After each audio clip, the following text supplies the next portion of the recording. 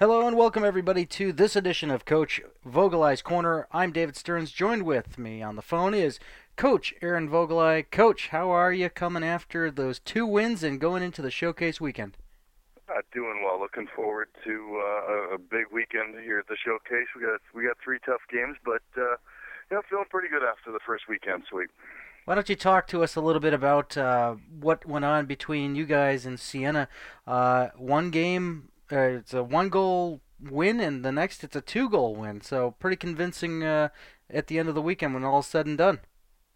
Yeah, I think we got to showcase our speed and definitely our talent up front. I think Drago had a great weekend, but I mean, no matter which team has the most talent. We talked about it last week. These games are always close, and they were both tied going into the third period both days. So, I just think it's such a great matchup. What a great way to start the season every single year is two top teams playing each other, really testing each other's teams and seeing what we have, what we don't have, and how to make adjustments. And I think we did that just perfectly last weekend. Well, you've already talked about Drago, but let's talk about some of the key players that walked out of this weekend with a solid showing. The obvious being that of Sean O'Connor, who had 5 points on the weekend, being what, 2 goals and 3 assists on the whole. What other players stood out to you in your mind? It looked like you had a good showing from Novielli and this Zach Tracy player. So why don't you tell us about these two and how they performed? Novielli, he came to us a little late this year, and he had a couple personal things he had to take care of, but he got everything straightened out, and he's been on the ice for a week now. He had a couple practices in him before he took the ice. I think, Saturday he was just kind of getting his feet wet again, getting used to, players skating at him and him skating with other people and the full contact of the game of hockey. And on Sunday, he got us started with the scoring with a great power play goal. The kid can shoot. He's big body, big frame. You don't really want to run into him because you're not going to win that battle. He stands about 6'3", 215, 220 pounds, and the kid can shoot. In my eyes, probably has the hardest shot on our team. I'm glad I'm not a goaltender. That's for sure. Now, tell us a little bit about Zach Tracy. Coming away with, was it 3 points on the weekend? Tell us a little bit about his background and what to expect out of him this year. Zach is a Maryland-born kid. He plays junior hockey the last couple of years up with the Portland Pirates. Last year on their AJ Mm-hmm. team. If you blink, you're gonna miss Zach. He is lightning in a bottle. He is for those that remember him, he's Rob Durkee, just in a little bit smaller version. The kid can absolutely fly up and down the rink. He can shoot. His biggest assets, obviously, I think, are going to be the way that he sees the ice and being able to find his line mates. One of them being Tyler Novielli. But yeah, he got us started with a great tip pass to O'Connor when O'Connor went in on a breakaway and got our scoring started for the weekend.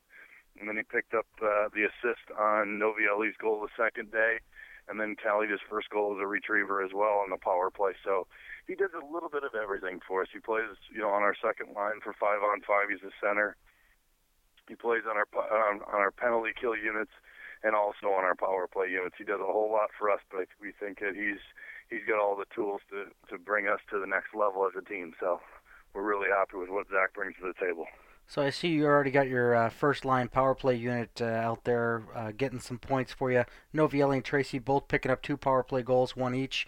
So sounds like you got things worked out on the special teams. How did the discipline work out with you guys? It seemed like you didn't see as much box time as you would normally be accustomed to. As I remember, first calling games for you about what 3-4 years ago. Always a good little title belt match here and there, but now, what do you think about the discipline of your guys? I think it's going to come with the younger ones. I think we're going to pick up a couple penalties we did, over the weekend. I think we took too many penalties in my eyes. Hmm. But definitely from the back in the days when you and I first got started, we're definitely better than that. We don't have to kill penalties quite as often, but we did our fair share. I think on the first night, we gave up two. I think we were two for five. I think that Siena was 2 for 5 on the power play, and then on the second night they were 0 for 6. So, um, I think we did a good job on the penalty kill. We definitely get better, but I would rather just eliminate all the power plays altogether.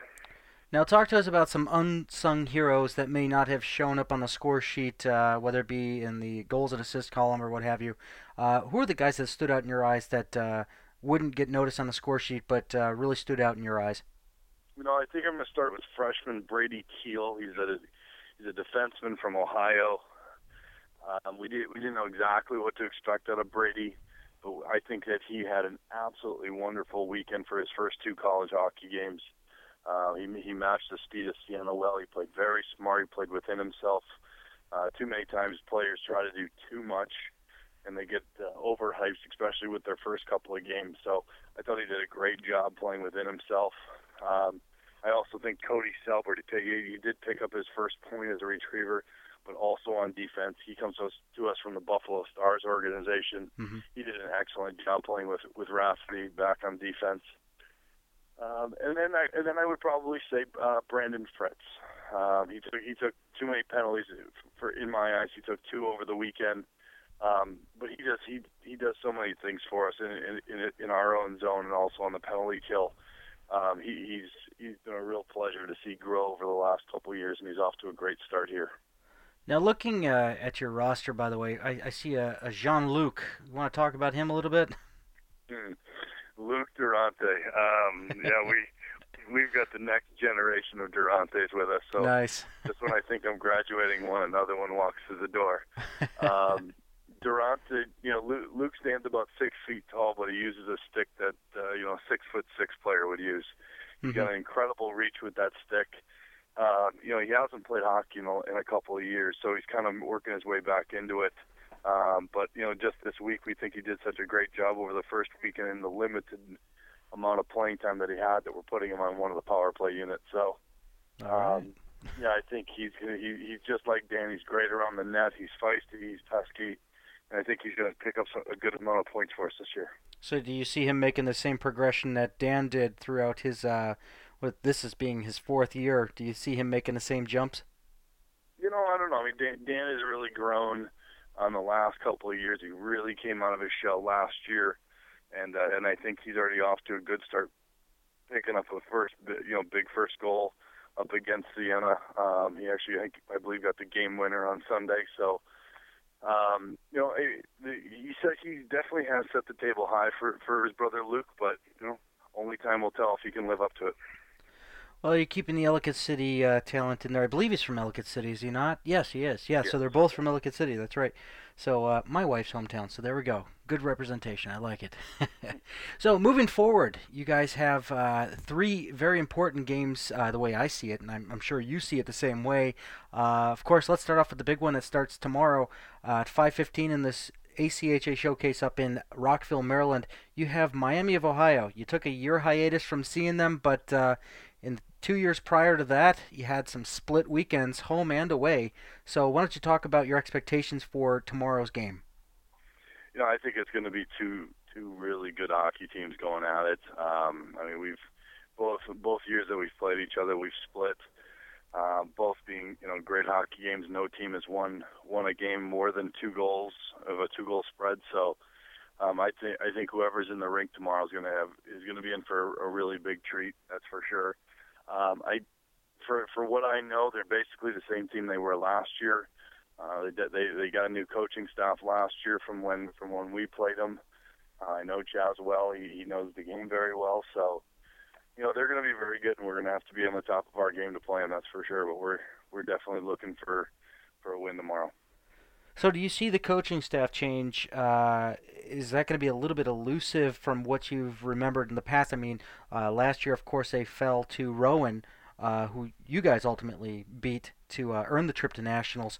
Do you see a different team coming at you tomorrow, or are you expecting more of the same that you've experienced over the previous 2 years before last in the matchups? I think whenever you have a coaching change, especially one as talented as Dan Diakawa was, it's now coaching in the North American Hockey League. But Chaz worked underneath. He was assistant coach underneath him. I think you're going to see some changes, but it's a lot of the same players. They're still just as talented, if not more talented. than the team that we faced the last time. I have watched some film on them, so I do know a little bit about them and what their tendencies are. So we're going to be ready for anything, but we really can't worry too much about them, other than we just have to worry about ourselves and play to our ability. All right, now moving on into Saturday's game, which I think is probably going to be the more interesting of the three games this weekend.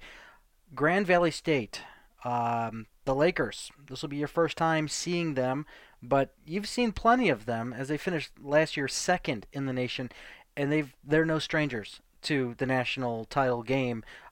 If my mind serves me correctly, they won 2 years ago, did they not?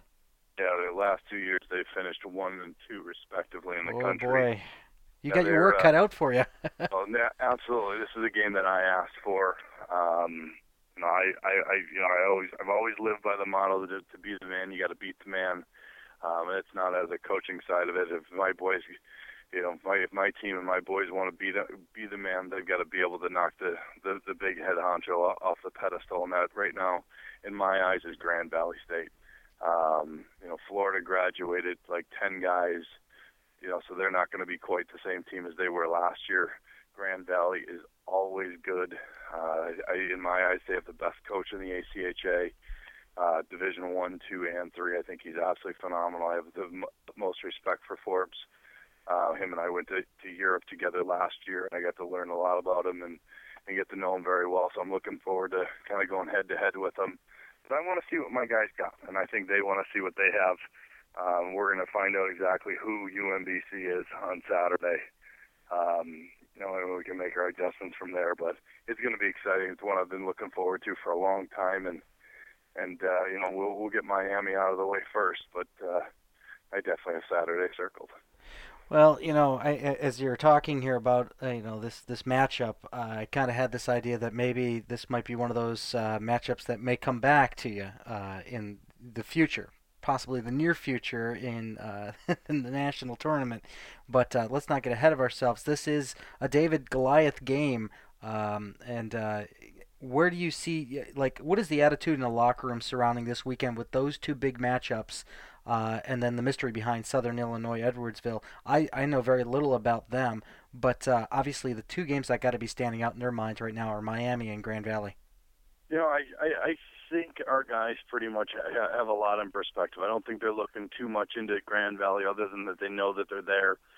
I think that I think they see it the same way I do. They want to take a shot at the best and see where they stand. You always want to get in the ring with the best guy and see what you got. But all through this week's practice, we've been talking about Miami of Ohio and getting ready for them and going over kind of what they do and things like that. I mean, we know that that's the big one. They're the Southeast team that we play.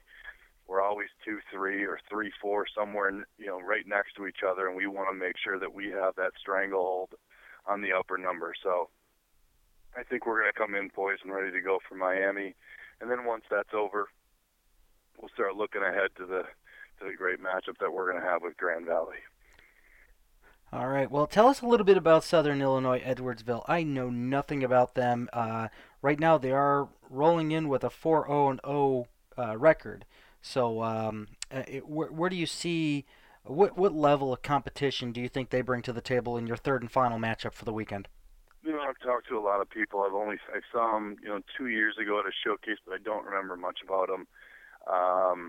From what I hear, I mean, they put up some gaudy numbers, kind of like we did 4 years ago when we had Drew and Post and Durkee and Freestott and Fisher and all those guys.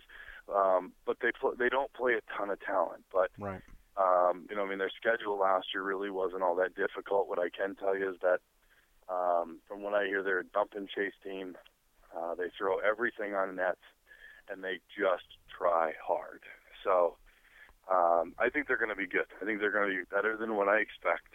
I think that we're going to have to be the top of our game. We're a top-notch team, rankings-wise, I guess, quote unquote, in the Southeast. So they're going to want to make their stake that they can play with, some of the bigger name teams. Mm-hmm. And we've earned that reputation over the last couple of years. So we're going to have to come ready to play. We're going to find out what they got. we're gonna find out what we got. If we can handle, chaos.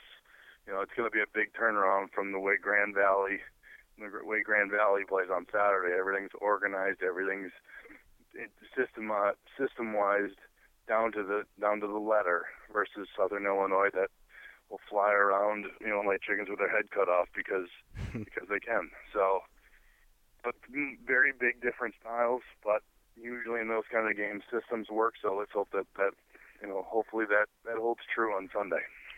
Well, you really set yourself up for one hell of a schedule to start out with in your first 5 games, huh? We did. We didn't take ourselves easy. Next weekend we've got Virginia Tech and Montclair State. So, I think our first seven games are going to set the tone. Whether we go, 2-5 or 5-2 or 7-0, we're going to figure out who we are. And it's not going to bury us. We're not going to. We go 2-5. We're not going to hang our heads. We're going to get back to work, and we're going to right the ship. But if we end up going, 5-2, 6-1, 7-0, watch out. I don't know if we could be starting a train that it's going to be very tough to stop. Well, the adventure continues tomorrow, 5:15 at the Rockville Ice Arena, and we will have that broadcast on crossicefeed.com. Check out the Ustream link on the page, and IYM Sports will have Sunday's game. So tune in, everybody, and we look forward to seeing you tomorrow, Coach. I look forward to seeing you too. All right, so good luck this weekend, Coach, and we'll talk to you real soon. All right, you too. Take care. All right, that is Coach Aaron Vogelai for Coach Vogelai's Corner. And once again, you can check us out at crossicefeed.com tomorrow at 5:15. We'll have a 5 o'clock pregame show, so don't miss it. This is David Stearns for Coach Aaron Vogelai saying, don't stop believing.